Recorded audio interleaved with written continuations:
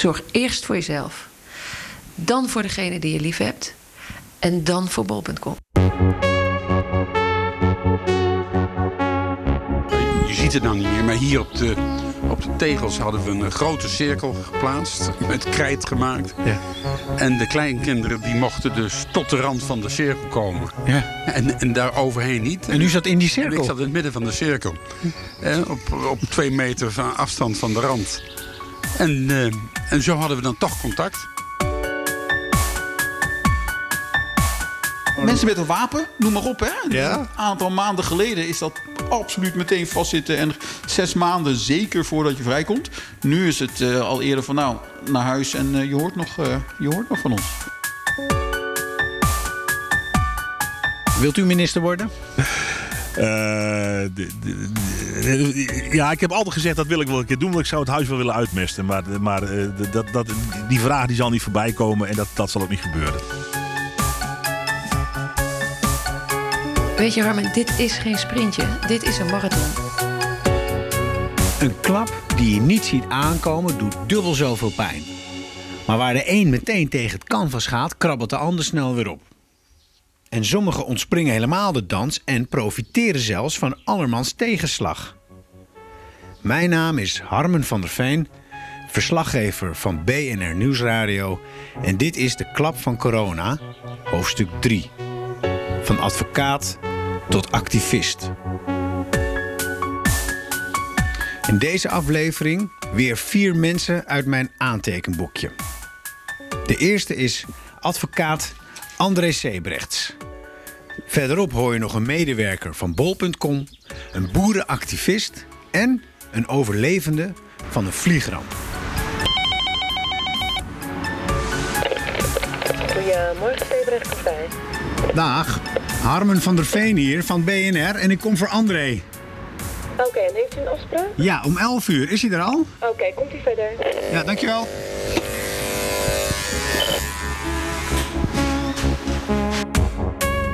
Ik ben op het advocatenkantoor van André Sebrechts. En André is een advocaat die ik heel vaak tegenkom. En altijd zit hij naast mensen die door niemand meer geliefd zijn. Terroristen, ronselaars van de jihad. De personen die echt uitschot zijn in de samenleving. Persona non grata's. En dan komt André altijd op en beschermt die mensen. Want hij zegt, iedereen heeft hulp nodig in de rechtsstaat. En ik bescherm deze mensen en de rechtsstaat. Altijd komt die rechtsstaat om de hoek kijken. En de 1,5 meter samenleving zal wel weer consequenties hebben voor die rechtsstaat. Al denk ik, misschien is het wel goed voor André. Want de laatste keer dat ik hem zag, werd hij bespuugd. Ja, daar komt hij. Dag André. Hey, ik ben al een beetje begonnen. Ja, heel goed. We lopen naar je kamer. Gaan we naar mijn kamer. Wil je koffie? Thee? Ja, wordt gehaald. Voor mij ook een kopje koffie, Marie, alsjeblieft. Lekker. Ik zat in een klein betoogje, die maak ik heel even af. Ja. Namelijk, dan kan je vast meeluisteren, dat ik dacht die 1,5 meter samenleving is voor jou wel een uitkomst. Want dan moeten mensen verder spugen om jou te raken. Ja. Die zag je misschien al aankomen. Dat grapje. Ja, ik ga even zitten en dan pak ik mijn spullen. En dan gaan we wat comfortabeler verder met het interview. Ja. Zo. André, heb je hem? Ja, je hebt de microfoon? Ja. Mooi zo. Zit je lekker? Ja. We zitten bij jou op kantoor. Ja, we zitten hier lekker op kantoor. Ik maakte net dat grapje over dat je bespuugd dat je bespuugd werd. Dat is gebeurd. De laatste keer dat je zag. Dat is gebeurd, ja. Was een naar incident. Ja, was vervelend. Ja, je zat naast een verdachte waar heel veel advocaten liever niet naast willen zitten. Maar jij zat daar weer wel. Ja. Hij wilde niet zelfs niet eens dat jij naast hem zat. Nee, dat klopt, ja. En dat liet hij merken. Ja, heel duidelijk. Dus voor jou is die corona, die 1,5 meter samenleving, een uitkomst? In die zin wel, ja. Voor dit soort incidenten. Dat zal niet zo snel meer gebeuren. Ja, hoe vond je dat gebeurde? Dat spugen. Ja, het was natuurlijk heel onaangenaam. Ik wist wel dat die man lastig was. En dat hij pertinent niet verdedigd wilde worden. Maar dat er iemand naar je spuugt, dat is natuurlijk wel echt een dieptepuntje. Hij heeft daarna later ook nog naar de rechter gespuugd. Hè? Dus het was een hele uitzonderlijke zaak. De verdenking was zeer ernstig. Hè? We hebben het over de Utrechtse tramschutter. Levenslang hing boven de markt. En de rechtbank oordeelde dat hij zijn eigen belangen niet kon behartigen. Nee, en dus toen, dat hij Maar toen zei jij dat, want ik weet nog wat jij zei. Jij zei, deze man begrijpt misschien niet alles wat hier gebeurt. Ja. En dat maakte hem zo boos, want hij wilde voor vol worden aangezien. En jij zei, hij snapt het misschien niet helemaal. Ja. Want jij denkt aan de rechtsstaat, hè? Ja, dat was... Elke verdachte heeft dat recht is wat daar gebeurde. om te begrijpen. Ja, nee, het was een uitzonderlijke kwestie. Hij moest per se verdedigd worden door een advocaat. Ja. Ook als hij dat niet wilde. En mij werd dus verzocht om dat te doen. Ja, nou ja, hij heeft het ondergaan. Hij heeft levenslang nu. Ja. En jij hebt je werk gedaan, zullen we maar zeggen. Zo is het. Hij wilde absoluut niet in hoger beroep. Sterker nog, hij wilde deze rechtszaak niet eens hebben. Hij vond het goed en daar hebben we het dan bij gelaten. En hoe komen ze dan toch weer bij jou terecht? Want... Deze zaak, deze specifieke zaak? Ja, het is nog wel een beetje een verhaal. Ja. Hij had gekozen voor een andere advocaat. Ja. Die andere advocaat, toen ze hoorden waar het over ging, wilde de zaak niet doen.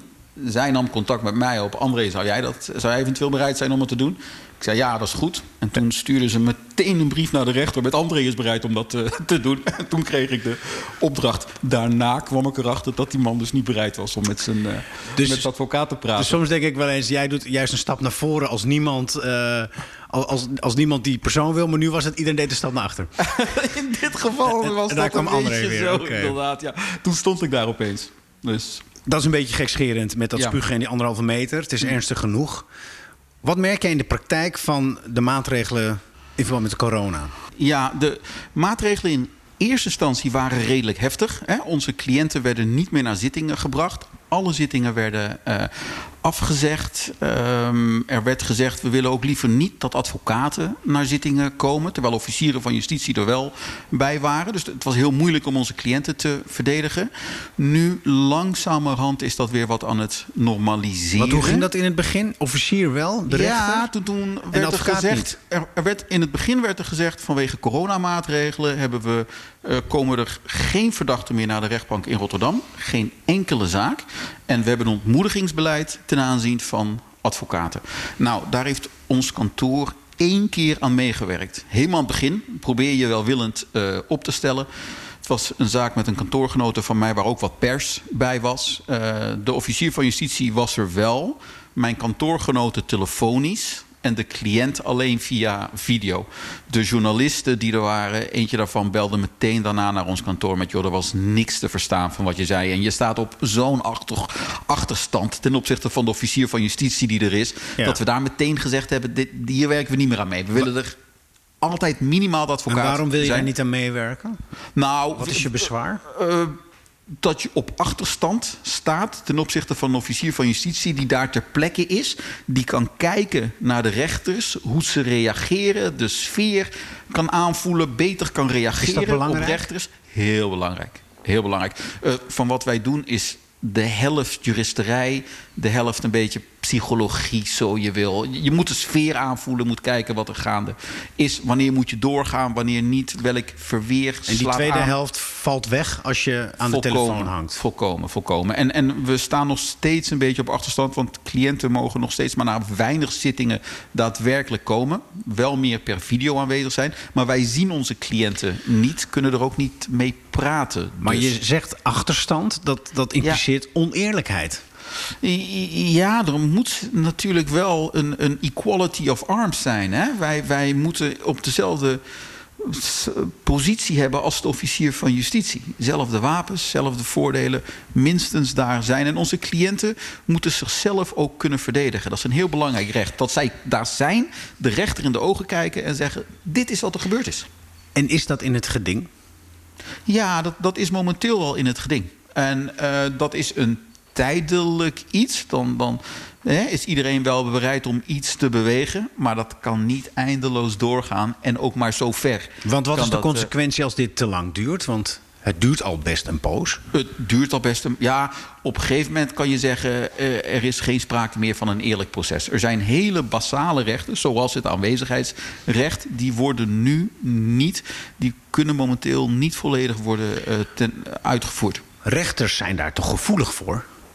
Ja, ze zijn... Het is een soort balanceeract waar ze mee te maken hebben. Hè? Aan de ene kant... de verdachten zelf moeten ook veilig zijn. Vervoer is voor hun ook gevaarlijk. De rechters zelf moeten veilig zijn. Iedereen die er werkt moet veilig zijn. Maar aan de andere kant heb je dus ook die hele belangrijke verdedigingsrechten. rechten die nu wat worden uitgehold. Nu, doordat advocaten daar zoveel bezwaar tegen maken, is het wel dat we steeds weer meer mogen. En dat het dus teruggaat naar een normale situatie. Advocaat mag er altijd zijn. Okay. Als het inhoudelijke behandeling is, mag de verdachte weer komen. En jij doet dat?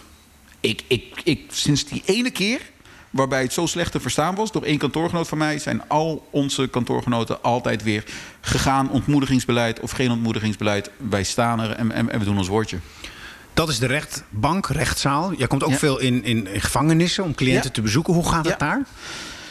Nou, het is in ieder geval veel rustiger. Ik hoef nooit lang in de rij meer te staan. Je kunt in één keer doorlopen. Dat is hier en daar wat gedoe geweest. Ik was een paar weken geleden bij Anwar T.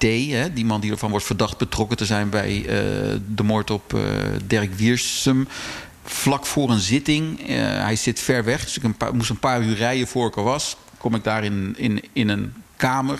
Ze zeggen, vanwege corona moet jij in de ene kamer zitten, hij in de andere kamer. En je hebt een raam ertussen en een intercom. Intercom doet het niet. Dan zeggen ze, ja, dan schreeuw je maar tegen elkaar. Weet je, in zo'n zaak kan dat absoluut niet. Dus dan moet je onverrichter zaken maar weer terug. Het is allemaal... Ze laten je niet bij hem toe? Nee, onder geen beding. Kennelijk vanuit angst dat hij dan ziek zou worden, denk ik. Of het van mij zou krijgen. Andere mensen ziek worden. Andere kamers waren niet beschikbaar. Het zijn een beetje van die ongemakken. Je had het over uitholling van het recht. Is dat aan de hand geweest de afgelopen maanden? Ja, nee, zeker. Zeker. En de enige reden waardoor het misschien tijdelijk acceptabel is dat we een noodsituatie hebben. Maar het is heel belangrijk dat we zorgen dat we weer teruggaan naar die normale situatie. Met je verdachten ter zitting, je advocaten die volledig kunnen praten, volledig verweer kunnen voeren.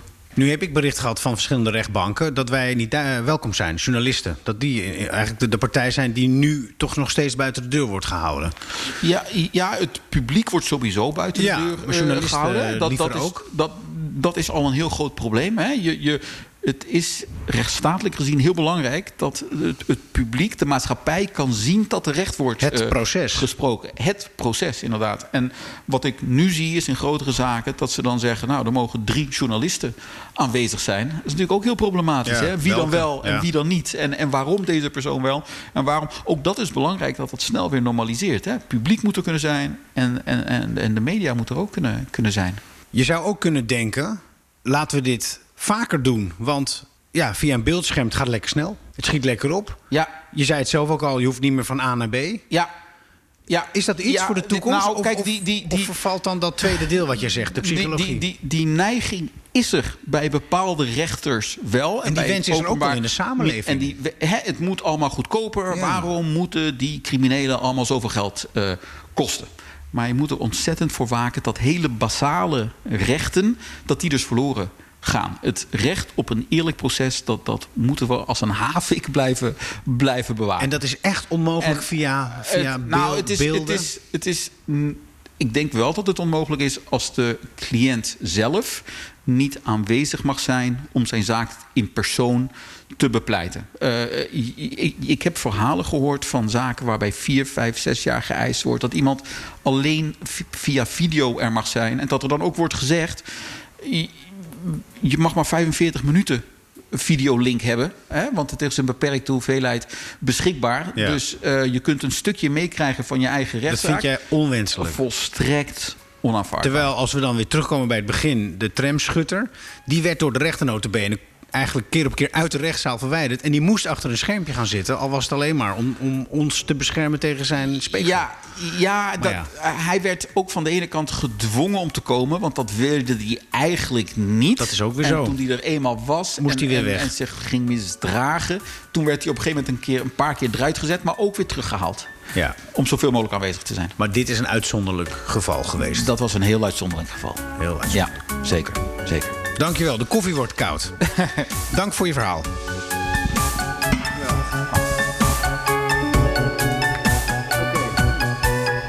En met iets wat afgekoelde koffie van André achter mijn kiezen start ik mijn auto en rijd ik naar Bilthoven.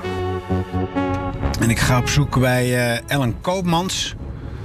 En ik sprak haar voor BNR eerder. En dat is eigenlijk wel interessant. Even naar z'n 3. Ik sprak haar eerder voor BNR omdat zij voor bol.com werkt. En zij hield zich bezig met de mobiliteit van de werknemers. En de bedoeling was dat zoveel mogelijk medewerkers van Bol uit de auto gingen met de trein naar het werk. Oh, een man op de weg met gele pakken die mij niet tegenhouden. Oké. Maar ik moet wel even wachten op manoeuvres van een grote vrachtwagen. En die vrachtwagen verliest iets. Nou. Wanorde en chaos in Bilthoven. Ik was bezig met Ellen Koopmans. Zij werkt voor Bol. En wij hebben een rubriek op BNR, dat heet Spitsbrekers. En daarom was ik bij haar. Want Bol haalde met een pendelbusje werknemers van het Centraal Station in Utrecht en bracht het dan naar het grote bedrijvengebouw waar Bol in zat. En op die manier braken ze de spits. Nou, fantastisch natuurlijk. Zo ging ik het hele land door, bij allemaal andere bedrijven langs. De een zorgt ervoor dat zoveel mogelijk mensen thuiswerken, zolang die files maar afnemen. Nou, en wonder boven wonder. Dankzij corona zijn de files eigenlijk zo goed als verdwenen. Het komt nu weer een beetje terug.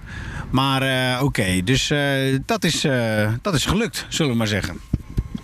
Even kruispunt oversteken. Dat is gelukt. Ook voor Bol waarschijnlijk, want Ellen zelf werkt ook thuis. Dus die zit ook niet in de auto en ook niet eens in de trein. En zo is alles door corona anders geworden. En volgens mij heeft Bol ook nog eens heel veel voordelen van de crisis. Omdat heel veel mensen thuis zitten en allemaal spullen zijn gaan bestellen. Dus de klap van corona, nou, ik denk dat dit in dit geval weer een voordeeltje is geweest. Niks knock-out, ook niet opkrabbelen, maar volgens mij gewoon triomferen. Nou, ik ben er bijna. Nummer 44. Even kijken hoor. Ik zie een hele hoop rode dendrons, prachtig in bloei. Paars, rood, roze, alle kleuren denkbaar. En dan moet ik nummer 50. Zal dit 48 zijn? Hi, hier ben ik. Ietsje laat. Ja, ben ik nog op tijd? Ja, ik moet even kijken naar Tot 10 uur hadden we, hè? de volgende afspraak. Oh jee, sorry, ja. Kom maar in hoor. Ja? Ja. Even kijken. Ik ben iets aan de late kant. Maar weet je... Ja, ik heb om 10 uur een... Ja? Ja. Je hebt een call, maar weet je, ik heb nog een half uur, dat lukt me prima. Ja, ik bouw even op. Dan heb ik een andere microfoon. En dan zet ik het even neer. Is dat goed? Want we moeten 1,5 meter bewaren. Blijf jij daar zitten? Ja, ben je stoel? Ja, als jij voor mij een stoel daar neerzet. Zo naast de fietsen. In de garage. Ja. Ja, maar wel comfortabel hoor.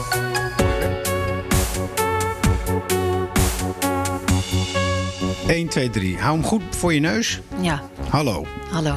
We zitten nu even op met 2 nieuwe microfoons. Ik ga hier zitten. Ik dacht dat jij ging zeggen, we zitten op 1,5 meter afstand. We zitten ook op 1,5 meter afstand. Heel belangrijk. Ja. In jou, wat is dit? Wat is dit? Een garage deluxe.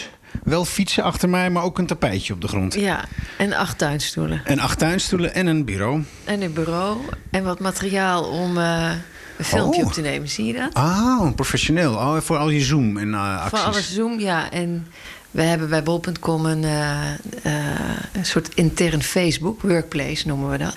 Allerlei manieren om met elkaar te communiceren. En soms praat ik daar ook een filmpje in. En dan is het fijn als het licht bij is. Contact Ja. Binnen Bol. Maar op afstand. Bol.com, hè? Joehoe. Ja. Bol.com. Ik ken het bedrijf. Ja, dat weet ik. En iedereen houdt contact met elkaar? Ja, de hele dag door. Maar jullie zien elkaar dus niet dichtbij? Nou, we zien elkaar wel, maar je kunt elkaar niet vastpakken. Nee, vind je het jammer? Ja. Is dat iets wat jij mist? Ja, tuurlijk. Tuurlijk. Weet je, mensen zijn sociale wezens. Ja. We willen bij elkaar zijn. Ja, ik ben mezelf ook gaan aanwennen want ik werd af en toe wel helemaal murf van naar dat scherm kijken. In dit kleine kamertje. Ik ben mezelf gaan aanwennen om alle meetings die er staan gepland in mijn agenda met 1 persoon. En als ik die ene persoon ook ken, want als ik mensen voor het eerst spreek, wil ik ze wel zien door het scherm. Maar mensen die ik ken en die ik in hun eentje spreek... tegen altijd mensen ben ik gaan zeggen... joh, ik doe mijn oortjes in, ik loop even naar buiten. En ik maak een wandeling. En ik moedig de ander ook aan om dat te doen. Want wij zitten, voor we het weten, de hele dag binnen. En dan wandelen jullie samen? En dan wandelen we samen. En dan loop ik hier door de straat of even een bosje in. Of het park in. En dat werkt? Dat werkt heel goed. Enige samen en niet alleen? Zoiets. Samen en niet alleen. Enigszins, je kunt geen aantekeningen maken in je opschrijfboekje. Nee. Maar dat komt daarna dan wel. En ook niet een arm even om iemand heen slaan. Want als de gesprekken vertrouwelijk worden, dan mist dat dus wel.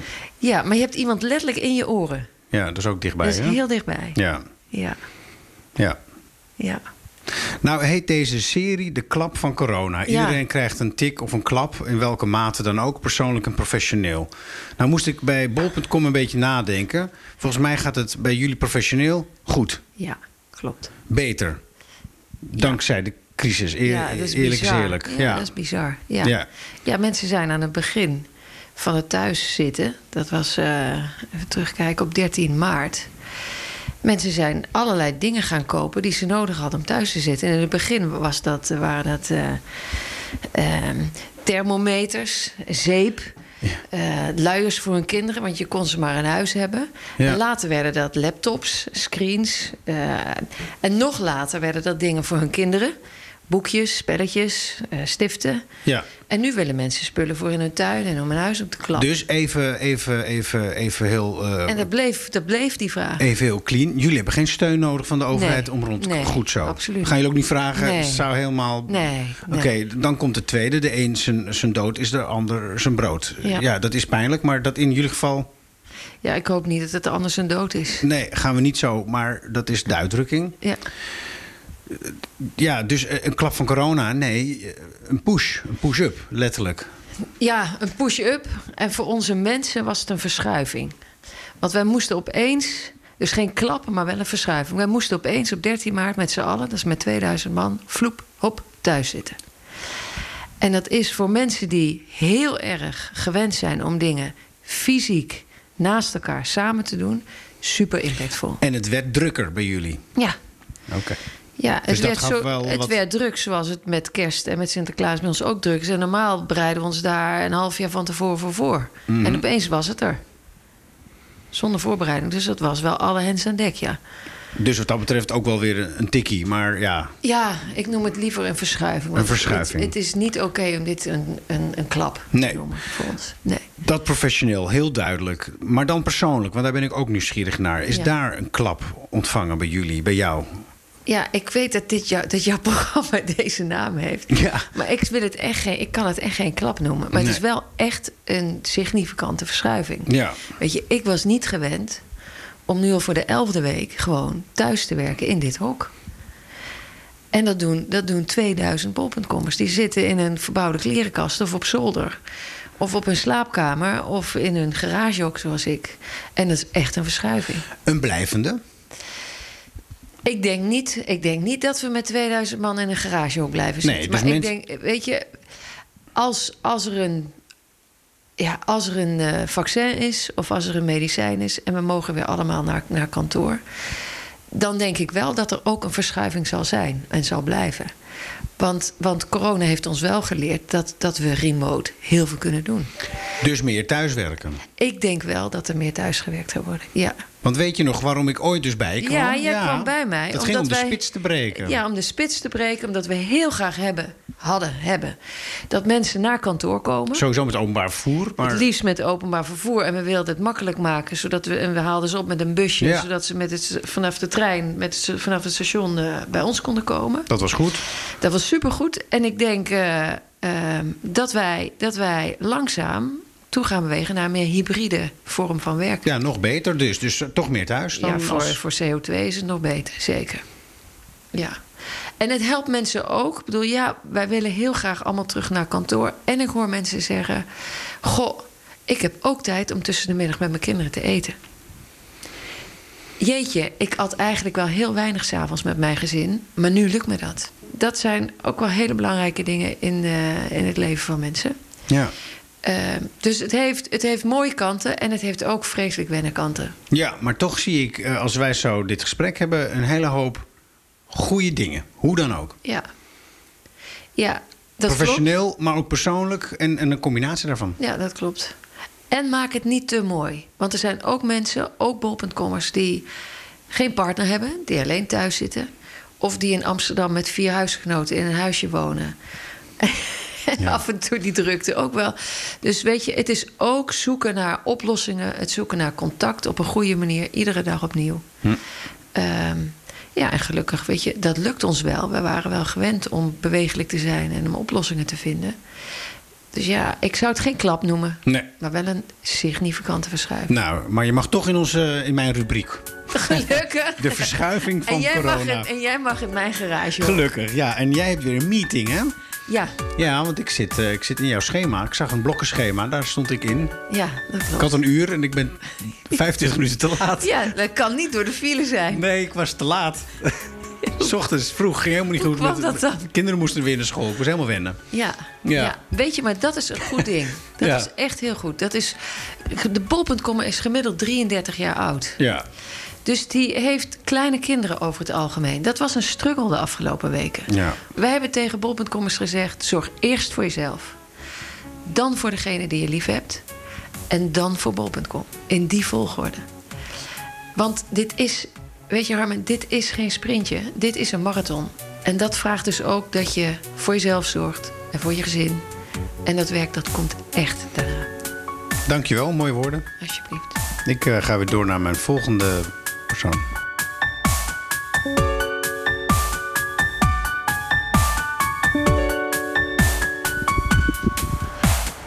Ik ben in de bossen in de buurt van Wageningen en het is hier een prachtige omgeving. Ik ben met de auto al even uitgestapt, omdat ik op bezoek ga bij een hele bijzondere man, Henk Heilo. En ik heb hem gesproken op 21 januari geloof ik, van dit jaar nog. Omdat het ging over Turkish Airlines. Dat vliegtuig was ooit neergestort vlak voordat hij ging landen op Schiphol. Als een baksteen uit de lucht. En daar waren mensen bij overleden. De piloten dood. Verschrikkelijke ramp. En enkele mensen overleefden die ramp. En een daarvan was Henk Heilo. En kort geleden was er een nieuw onderzoek waaruit nieuwe feiten naar voren kwamen. En die waren nogal schokkend. Ik kan me niet eens meer precies herinneren hoe en wat. En toen ging ik op bezoek opnieuw bij Henk Heilo. En dat is me bijgebleven, omdat deze man dus de dood in de ogen heeft gekeken. De vliegtuigramp overleefde, maar nu door corona opnieuw in andere problemen is geraakt. Daar hebben we al een klein voorgesprekje over gehad. En daar wil ik meer over weten. Want niet zozeer corona direct raakt hem, maar wel de maatregelen. En dat is schrijnend en dat is niet prettig. En ik ben hier te vroeg bij zijn huis. Dus ik stond een beetje verdekt opgesteld in het bos. Maar grappig genoeg, hij kwam net langslopen met zijn vrouw, een wandelingetje. Hij zei ook via de sms: als je hier al bent en ik ben er niet, doe rustig aan. Ik ben een rondje lopen. Dat sms'je kreeg ik net. En warempel, ik dacht al, zul je net zien, wandelt hij langs mijn auto terwijl ik hier sta te wachten. Ik voelde hem ook een beetje betrapt. Maar hij zag ook de auto van BNR. En toen zag hij ook mij. En toen zwaaide me wat. Ik was aan de telefoon. En nu start ik de wagen zodat ik naar zijn huis kan rijden. Henk Heilo dus. En met hem ga ik het ook hebben over corona. De klap van corona. En hoe dat bij hem is aangekomen. Ja, hier links.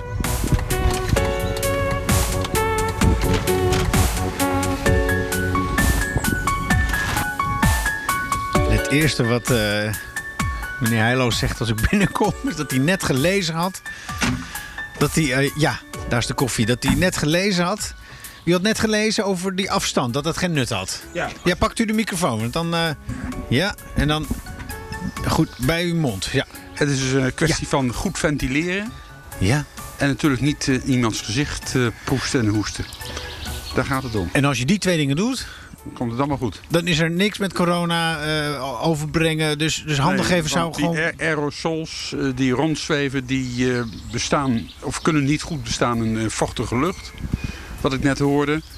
En als ze goed geventileerd wordt, zijn ze ook zo weg. En Ze hebben pas na een uur, geloof ik, dat ze zei dat ze pas invloed hebben op je gestel. Oké, dat is nieuws van net. Ik kreeg een filmpje door. Oké. Dat moet ik dan nog gaan lezen. En zo komen we langzaam steeds meer te weten. Hè?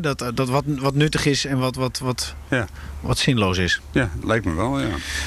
Het is natuurlijk heel goed dat je toch met elkaar protocollen afspreekt waarbinnen je opereert. Ja. Want je moet het natuurlijk tot een minimum beperken. Maar je wordt zo langzamerhand ook wel steeds wijzer. En wat nut heeft en wat geen nut heeft. Houdt u zich aan de regels? Heel erg. Op welke manier? Nou, wij ontvangen hier zo min mogelijk bezoek. Boodschappen die worden door derden gedaan, omdat ik natuurlijk wat extra kwetsbaar ben. En die boodschappen worden bij de deur neergezet. En wij pakken ze dan voorzichtig uit. Na verloop van tijd. En de kinderen komen langs, maar blijven in de tuin op afstand zwaaien. Oh ja. En we gaan zo min mogelijk weg. Af en toe moet ik naar het ziekenhuis. En goed, daar ontkom je dan niet aan. Maar dan ook steeds met de gepaste afstand, voorzichtig met handen geven. Ja. Of eigenlijk helemaal geen handen geven. Maar veel je handen wassen. Dus afstandelijk en ook een beetje eenzaam misschien? Ja, nou ja, goed. Ik heb ook door mijn werk nog wel veel contacten. Dus veel via de telefoon, via Skype en dat soort dingen meer. Dus ik voel me nog niet eenzaam. Gelukkig. U draait nog mee het maatschappelijk leven. Ja hoor. Maar afstand wordt in acht genomen. En familiebezoeken dus minimaal en ook op afstand. En alleen maar in de tuin, dus zo min mogelijk binnen. En wij zitten ook weer in de tuin en op afstand. Ja. En u sprak zelf al over uw kwetsbare positie. Ja, dus een beetje op de dag dat bekend werd dat de corona ook Nederland ging aandoen, kreeg ik van de huisarts te horen. Ik was naar de huisarts geweest om wat vage buikklachten. Nou, dan had hij een maand of anderhalf wat onderzoeken gedaan met poedertjes en dit en dat en zo. En er kwam maar niks uit. Maar de klachten bleven. En toen is er een echoscopie gemaakt. En daar bleek uit dat ik een tumor had aan de alvleesklier. Kanker? Ja. Wat erg. Ja. Maar ieder nadeel heeft zijn voordeel. Een alvleesklierkanker is een beetje het ergste wat je kunt hebben. Ja, nou... Oké, Alleen... ik verschoot van kleur, want ja. er zijn verschillende vormen van kanker. En ik dacht, wat zou het zijn als maar niet de alvleesklier? Want daar hoor je altijd verschrikkelijke, rampzalige verhalen over. En als je dan kijkt, dan heeft 5% een overlevingskans. Dus dat is minimaal. Ja. En dat komt omdat in 90% van de gevallen zit de tumor in de kop van de alvleesklier. Dan is het een soort doodvonnis. En dat is een doodvonnis. Gelukkig bij mij, ik heb geen uitzaaiingen. En het zit niet in de kop van de alvleesklier, maar het zit aan de overgang tussen lichaam en staart van de alvleesklier. Dus een operabele plek. Moet ik u nou feliciteren dan? Nou ja, dit zijn toch wel dingen waar ik gelukkig mee van word. Is toch bizar? Dus eerst de klap van kanker, dan alvleesklier en dan... Ja. En gelukkig zit ik... en dan op een goede plek. Ja, en gelukkig ben ik in handen van de top van Nederland. Ik heb via onze schoondochter en via een hele goede relatie van mij, dokter Pinedo. Dokter Pinedo? Ja. Die is wereldberoemd. Ja, nou dus een goede relatie van me. En ben ik terechtgekomen bij professor Van Eyck in Rotterdam. Ja. Casper Van Eyck. Oké. Oh, die is ook bekend. En ja, van Voetbal International. Ja. Hij heeft samen met Van der Gijp heeft hij een heel groot bedrag opgehaald voor een laboratorium. Hij is de sportarts van Feyenoord. U bent in goede handen. En ik zat daar 2 dagen nadat het geconstateerd was, zat ik daar. Dus het gaat er in Nederland niet om wie je bent, maar wie je kent. Hè? Ja. Zou het ermee te maken kunnen hebben dat u ook enigszins bekend bent, beroemd bent, omdat u die vliegramp heeft overleefd? Nou, dat heeft er natuurlijk wel mee te maken. Kijk, Pinedo kende ik vanuit een heel ander verband. Maar goed, iedereen heeft toch wel... Ja, goed, ze kennen je, hè? En de journalistiek houdt ieder jaar toch wel weer een rondje van En dan kom je weer in beeld. Dus de mensen kennen je op een gegeven moment. Ook bij mij. Ja. Ja, zo is het. En nu zit ik er weer, maar dus om een hele andere reden. Want ik wilde met u over coronamaatregelen hebben. Ja.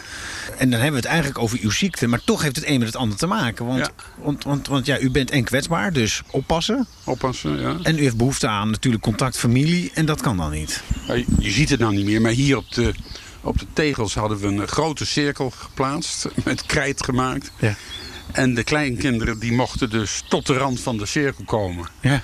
En daar overheen niet. En u zat in die cirkel? En ik zat in het midden van de cirkel. Op 2 meter van afstand van de rand. En zo hadden we dan toch contact. Ik zie hier nog een krijtstreep. Ja. Zo hadden we dan toch contact. Dus we moeten ook wat improviseren. Chemo is toch van die rotzooi waar je haar van verdwijnt? Ja, ik had al niet veel. Ja, nu bent u al kalend, zullen we zeggen. Maar wat u heeft, zit er nog wel. Ja, maar het wordt wel dunner. Wat me opvalt is dat ik... vroeger moest ik me iedere dag scheren. En ik hoef me nou iedere 4 dagen maar te scheren. Een gladde kin. Ja. Oké, dus het heeft wel invloed. Het remt, maar niet... En je handen doen pijn, tinteling. Ja.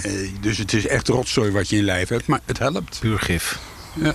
En ik zag u net lopen met uw echtgenoot. Ja. Kwiek. Ja, nee, dus daarom. Gezond. Ik doe er zelf ook wel aan. We houden onze conditie op peil. Decorum nog in orde? Decorum nog in orde. En het is ook een kwestie van mindset. Hè? Hoe zit je erin? U heeft die gekke ramp overleefd.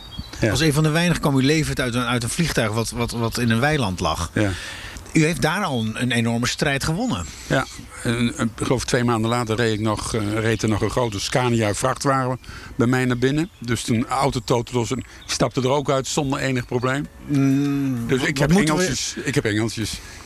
Want het zal u niet gebeuren dat u dus eerst die vliegramp overleeft, daarna een auto-ongeluk en dan met kanker, dat het er goed uitziet en dat corona dan... je nekslag zou geven. Dat zal mij niet gebeuren. Dat zal u niet gebeuren. Nee. Succes en sterkte. Ja. Sterkte met het herstel. Ja, dankjewel. En de genezing. Dank. Ja, dankjewel. Mooi.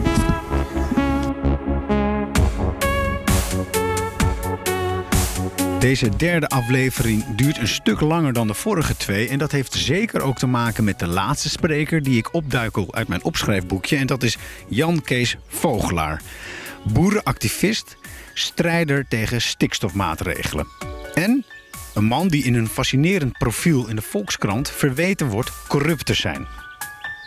Ook een man die mij live op de radio ooit verweet dat ik mijn huiswerk niet goed had gemaakt. Kortom, ik wil hem graag opnieuw spreken over de maatregelen van corona dit keer. Maar het gesprek dat zich ontspon gaat niet alleen daarover. Het gaat ook over journalisten, Forum voor Democratie en de zelfmoord van zijn zus. Goedemorgen. Goedemorgen. Ik kwam net het bedrijf op, dat is uw dochter? Dat is mijn dochter, een van mijn dochters, ja, klopt. Die keek mij een beetje argwanend aan, weet je waarom? Nee, vertel. Ik kwam binnen en ik las een bord voor en daar stond op: volg de regels in zaken corona. Ja, klopt. Maar er stond een afkorting en dat was niet RIVM. FNRS. Een andere, toen heeft uw dochter uitgelegd. Nee, dat is de Federatie van Nederlandse Rijsselhouders. En ik dacht, er staat natuurlijk geen RIVM, want daar houdt u niet zo van. Maar de FNRS heeft de protocollen van het RIVM volgt die. Dus die schrijven ze keurig netjes op voor hun aangesloten leden en die sturen ze rond. Ja. En dan kun je die inderdaad uitprinten en in je stal ophangen. En volgt u de regels op? Wij doen hier dat redelijk goed, ja. En zijn dat RIVM-regels? Nou, ja, aan de ene kant wel, aan de andere kant niet natuurlijk. Hè, want het kabinet die uiteindelijk het outbreak management team en de overheid die zegt van ja, wij hanteren die regels. In heel Nederland noemen we dat de RIVM-regels. Maar snapt u mijn... Ik snap je achtergrond wel. Maar goed, er zit bij mij nog even een ander achter. Kijk, ik kom uit de veehouderij en ik heb redelijk ervaring met dierziekten. Ja. En ook met protocollen die in dierziekten rondlagen. En weet je... Ja. Dat is niet heel veel verschillend bij humaan. Nee. Dus, als jij, voor u is dit echt gesneden koek. Als het gaat om preventie met ziekten, dan is dat in partijen die uit de dierlijke sectoren komen, is dat gevoelensfresje, zeg maar. Ja. Ik kwam dus binnen en ik las dat bord voor. Toen kwam uw dochter naar me toe en die zei: heeft u een afspraak? Want die vertrouwde er niks van. Die dacht, het is een journalist en die komt weer.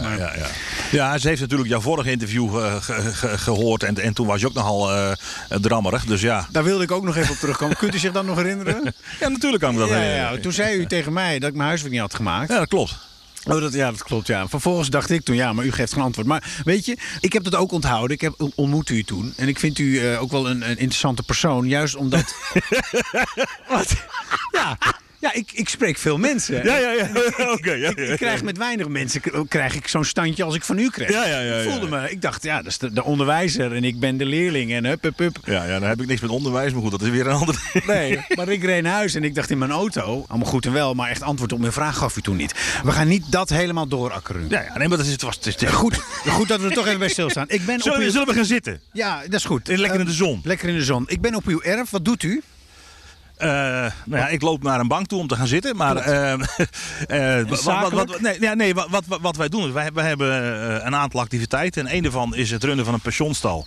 En het trainen en africhten van paarden. En dan de coronamaatregelen. Wat merkt u daarvan zakelijk? Nou ja, goed. Ik ben landelijk branchevoorzitter van de paardenhouderij in de sector paarden.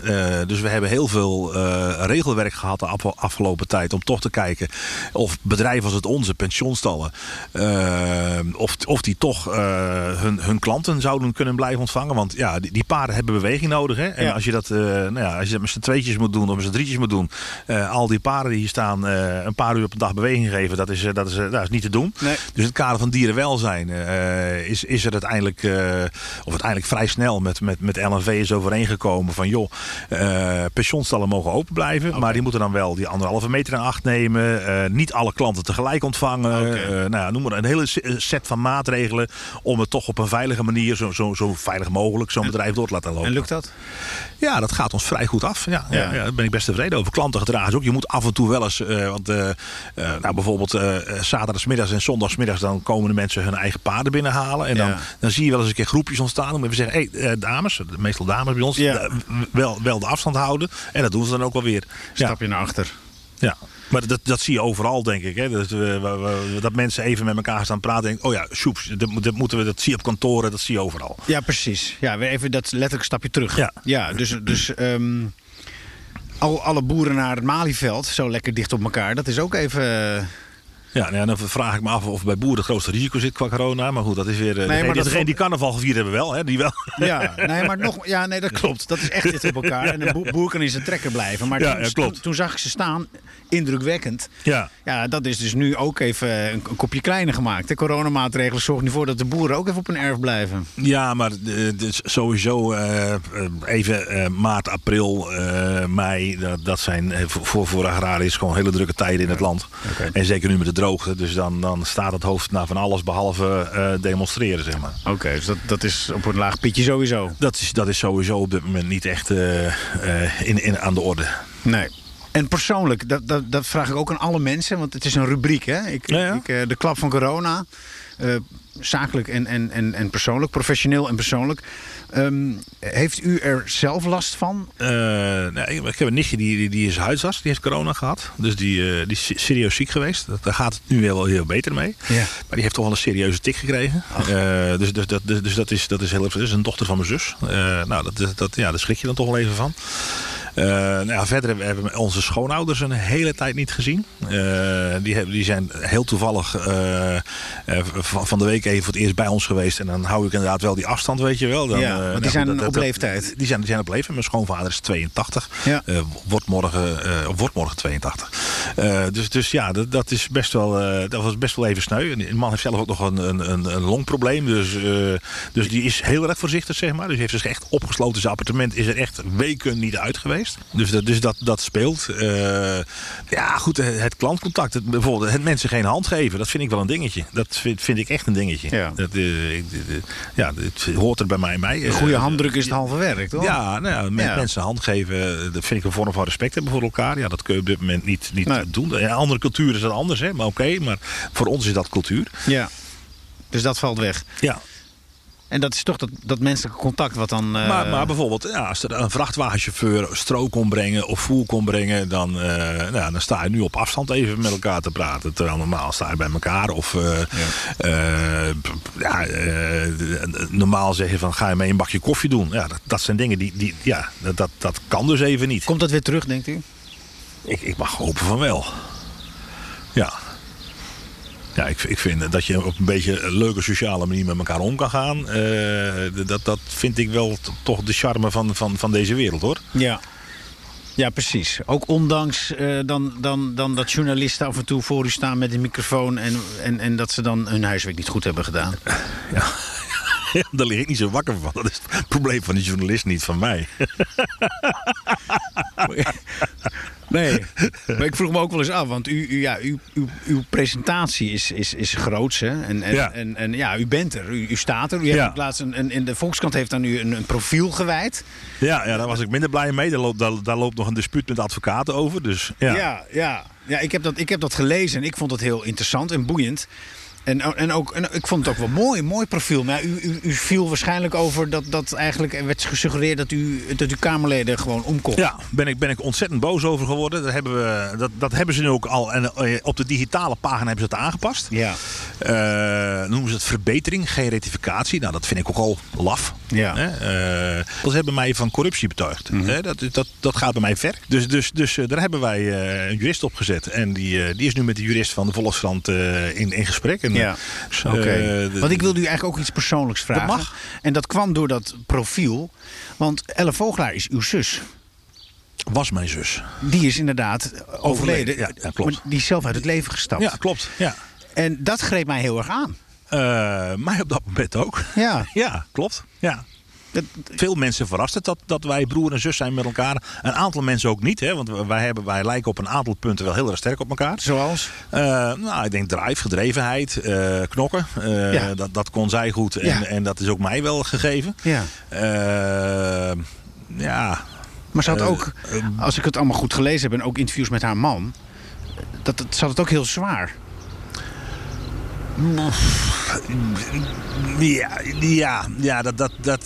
Dat is niet mijn beeld, laat ik het zo zeggen. Het is niet mijn ervaring met Ella. Zij... een bijzonder mens. Hardwerkend. En zij vond dat ze een opdracht had. Ja. En aan die opdracht kon ze nu denk ik niet zo heel erg veel meer doen. En dat was voor haar een last. Een soort de betekenis van het leven viel voor haar weg? Weet je, je kan moeilijk in iemand zijn hoofd kijken en voor iemand lopen redeneren. Dus dat vind ik altijd lastig. Maar het is uw zus en u kent haar natuurlijk erg goed. Ik kende haar vrij goed, ja. Wij hadden heel veel met elkaar, ja. Dus toen ik landelijk voorzitter werd van LTO Melkveehouderij, dan praat je over 1996 ben ik gekozen. Toen kwam ik in een vijandig nest, om het zo maar te zeggen. En toen had ik echt zoiets van, shit, hoe ga ik dit aanpakken? Nou, de eerste die ik gebeld heb is Ella. Van, joh, zus, dit is de situatie. Hoe ga ik dit oplossen? Ja. Nou, en zij kwam toen van, laten we eens even gaan praten en een plan de campagne uitstippelen met elkaar. En dat heeft mij enorm geholpen. Haar politieke kennis. Maar ook haar ervaring met het werken. Met groepen, met mensen, met besturen. Ja. En toen zij in het Haagse werkte, ze heeft een tijdje nog in het Haagse gewerkt. Niet als minister, maar ook als adviseur van diverse clubs. En toen zat ik bij LTO. Ja. Dan deden we ook regelmatig met elkaar lunchen in het Haagse. Ja. En even bijpraten. En dat was gewoon hartstikke leuk. Maar ze heeft zelfmoord gepleegd. Ja, klopt. Ja. Wat vond u daarvan? Dat is haar keus. Die respecteer ik. Want iedereen gaat er op zijn eigen manier mee om. Mijn ouders hebben een andere keus gemaakt. Die hebben tot het allerlaatste ademsnik gevochten om het leven te blijven. Die zijn, dat heb je misschien wel gelezen, kort daarvoor ook overleden, mijn ouders. Daar had zij het heel zwaar mee. Zeg maar, zo hard als mijn vader en moeder aan het leven hebben gehangen, hang ik er niet aan. Ik heb ook, mijn dochter heeft mij ook beloofd van, pa, als jij zo slecht wordt als opa, dan doe ik jou in een karretje en breng je naar het slachthuis. Omdat men daar zo humaan een dier slacht. Maar uw zus, die heeft... Hard, hè? Ja, ik moet even een beetje wennen ook. Maar uw zus, die is dat allemaal voor geweest. Die heeft gezegd, ik stop er nu mee. Ja, nou ja... Kwam dat als een verrassing voor u? Nou, je weet natuurlijk wel dat ze het heel erg zwaar heeft. Dus ja, weet je, komt dat dan als een verrassing? Ja, het moment altijd. Het moment altijd. Dat is altijd... maar ze bleek het toch vaker ook al? Ja, klopt. Ja. Klopt. Wist u dat? Ja. Dus meer mensen gehad in de kennissenkring die zichzelf het leven hebben benomen. Als mensen dat willen, dan doen ze dat een keer. En dan kun je praten als brugman, maar op een gegeven moment dan hou je dat niet. Dus dan heeft dat ook geen zin om erover te redeneren van had ik maar dit of had ik maar dat. Daar help je haar niet meer mee en jezelf helemaal niet. Mist u haar? Ja, ik mis haar als zus en raadgever, ja. Nou, voor mij was ze toen een opvallende minister. Dat was hetgeen wat ik haar heb afgeraden. Maar ze heeft het wel gedaan. Maar ik vond haar verschrikkelijk dapper. En ze trad zo naar voren. En ze heeft een heleboel over zich heen gekregen, zullen we maar zeggen. Ik bedoel, ja, maar goed, dat weet je als je de politieke gaat. Dat je gewoon een hoop bakken stront over kan krijgen. Maar ook dus die dynamiek van Geen Stijl toen. Geen Stijl is bijna groot geworden door dat ene interview. Ze had de jongen natuurlijk gewoon een hijs voor zijn harsens moeten geven. Rutger. Dus, dat had u gedaan, of niet? Ik denk dat ik hem gezegd heb van, joh vriend, nou moet je opzouten. Anders hebben we een probleem met elkaar. Bent u daarom misschien ook tegen journalisten wat oplettender, zullen we maar zeggen? Nee, ik ben sowieso oplettend. Kijk, ik ken heel veel journalisten. Uw zus werd echt daardoor gewoon echt beschadigd. Ja, aan de ene kant wel. Aan de andere kant, haar reactie riep de beschadiging op. Dus ik kan dat die Rutger niet kwalijk nemen. Nee, maar zij had wellicht anders moeten reageren. Ze kroop weg. Ja, je had er anders mee om moeten gaan. Heb u het daarover gehad? We hebben het wel eens over gehad met elkaar. Ja, klopt. Ja. Wat zei zij? Ja, ze zei, ik ben Margaret Thatcher. Die had wellicht met een handtasje knal gegeven. Want dat was uw advies. Nee, ik heb een idee, want dit was gebeurd en heeft advies geven geen zin meer. Dus ik heb er wel gezegd toen ze minister werd van een minister, uiteindelijk zonder geld en zonder portefeuille, want dat ook nog een klein beetje. En zonder geld, dat wordt een drama. Okay. Als je zelf je geld moet opgelopen halen, meisje, dan dat wordt echt een hele lastige. Maar ze wilde het graag waarschijnlijk, want ze had dat. Er waren twee dingen. Bestemming, ze was een sociaal mens en ze wilde graag goede dingen. Nou, dat ging niet om PvdA. Het ging haar meer om dat ze goede dingen voor mensen wilde doen. Okay, dus dat en of dat dan een PvdA-vlag of toen wel een PvdA-vlag, maar ze is begonnen bij de CPN. Het is gewoon een bewogen mens, klaar. Wilt u minister worden? Ja, ik heb altijd gezegd dat wil ik wel een keer doen, want ik zou het huis wel willen uitmesten. Maar die vraag die zal niet voorbij komen en dat zal ook niet gebeuren. Waarom niet? Waarom wel? Nee, dit is grappig. Hè? Nu stel ik een echte vraag. En ik heb een echt antwoord gegeven. Nee, het antwoord is waarom wel. Maar ik heb een echt oprecht antwoord gegeven. Mensen hebben mij dat heel vaak gevraagd de afgelopen jaren. Ja. En ik heb heel vaak gezegd, nou, ik zou het inderdaad op dat ministerie de boel wel eens een keer een beetje wel uitmesten. Want, maar waarom gaan ze u niet vragen? Ja, joh, ik bedoel, dat zou dan moeten gaan gebeuren. En dat gebeurt niet zomaar. Welke partij zou dat dan zijn? Dat zou er veel kunnen zijn. Maar dat zou de VVD kunnen zijn. Dat zou het Forum kunnen zijn. Ik ben lid van Forum. Heb ik ook nooit voor weggelopen. Dus, ook wat mij enorm aanspreekt in Forum en niet in andere politieke partijen, is de beweging die inmiddels aan het vormen is. Ik heb de afgelopen, pak een beet, sinds november. Want toen heb ik bij Forum op een bordesje gestaan ergens. Maar in ieder geval, ik heb redelijk wat bijeenkomsten van Forum bezocht de afgelopen maanden toen dat nog mocht. En dan merk ik gewoon dat er heel veel enthousiaste, goed opgeleide, vaak ook jonge mensen met goede ideeën, maar ook ondernemers willen bouwen aan die organisatie. Ja. En heel veel mensen roepen van Forum, dat is Thierry. En dat is voor een belangrijk deel ook zijn energie en zijn power en zijn inzet. Ja, en zijn uitspraken. En zijn uitspraken, zijn drive. En goh joh, daar kun je af en toe wel eens een keer wat over vallen. Nou ja, het zal allemaal wel. Okay. Ik ben ook 37 geweest. En toen ik 34 was en toen ik voorzitter werd van landelijk van de LTO melkveehouderij. Ja. Toen was het zo, ik was jong en ik had een grote bek en ik werd voorzitter. En ik sprak voor het allereerst mijn Ierse collega toen in Brussel. En die zei van, hoe ben jij in hemelsnaam daar gekomen? Want ze mochten jou binnen LTO helemaal niet. Nou, ik was jong en ik had een grote bek. En then you qualify. Okay. Maar ik bedoel, jonge mensen met een grote mond zeggen dingen die soms... Waar achteraf waar over 20 jaar van denkt van, joh, had ik dat toen zo moeten doen. Okay, en dat heb jij ook wel eens een keer. Jij hebt ook wel eens een keer een interview dat je denkt, was ik niet aan het drammen? Ik heb soms als Baudet dingen zegt, dan slaat het me koud om het hart. Dan denk ik, je bent gewoon een racist. Nee, dat laatste is hij absoluut niet. En dat heb ik ook niet met hem. Oké, maar ik denk dat omdat ik echt goed naar hem luister. Ja, maar ik luister ook heel goed naar hem. Ik luister ook heel goed naar hem. En ik spreek regelmatig met hem. Enfin, regelmatig, zo af en toe spreken we elkaar wel eens een keer. Ja. Ik heb pas ook in een videootje meegewerkt bij ze. En ik zie hoe hij met mensen met andere afkomst omgaat. Dat merk je ook aan mensen. En dat is integer, oprecht, netjes. Zoals dat hoort. En zo doe ik dat ook. Ik bedoel, ik heb ook een vriend van Indonesische afkomst. En Turkse en Marokkaanse kennissen en vrienden.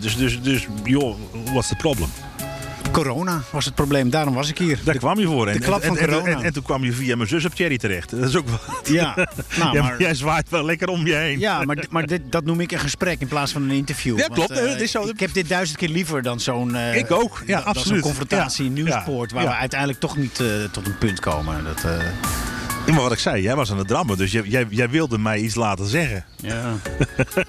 Ik dacht... En toen liep je tegen de verkeerde aan. Ik zal die grote... En nu krijg je veel meer uit me. Ja, weet ik. En daarom ben ik hier ook. Dus ik wil u daarvoor bedanken. Je, zeg ik opeens. Je graag. Ja. Ik wil je daarvoor bedanken. En hier komt de hond. Ja. En het interview is afgelopen. Die heeft volgens mij geen corona. Maar... Een oude Ridgeback zie ik. Een hele oude Ridgeback. Ja, grijze neus, maar zo'n mooie haar. Ja, klopt. Zo'n kuif op zijn rug. Ja, maar voor een Ridgeback is hij inderdaad heel erg oud. Meneer Vogelaar, dank u wel. Graag gedaan. En tot de volgende keer. Tot de volgende keer.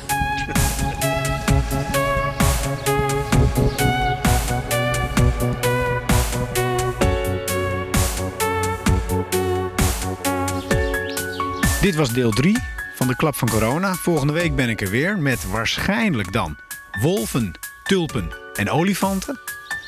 En tot die tijd, pas op hè, voor de onzichtbare bokser.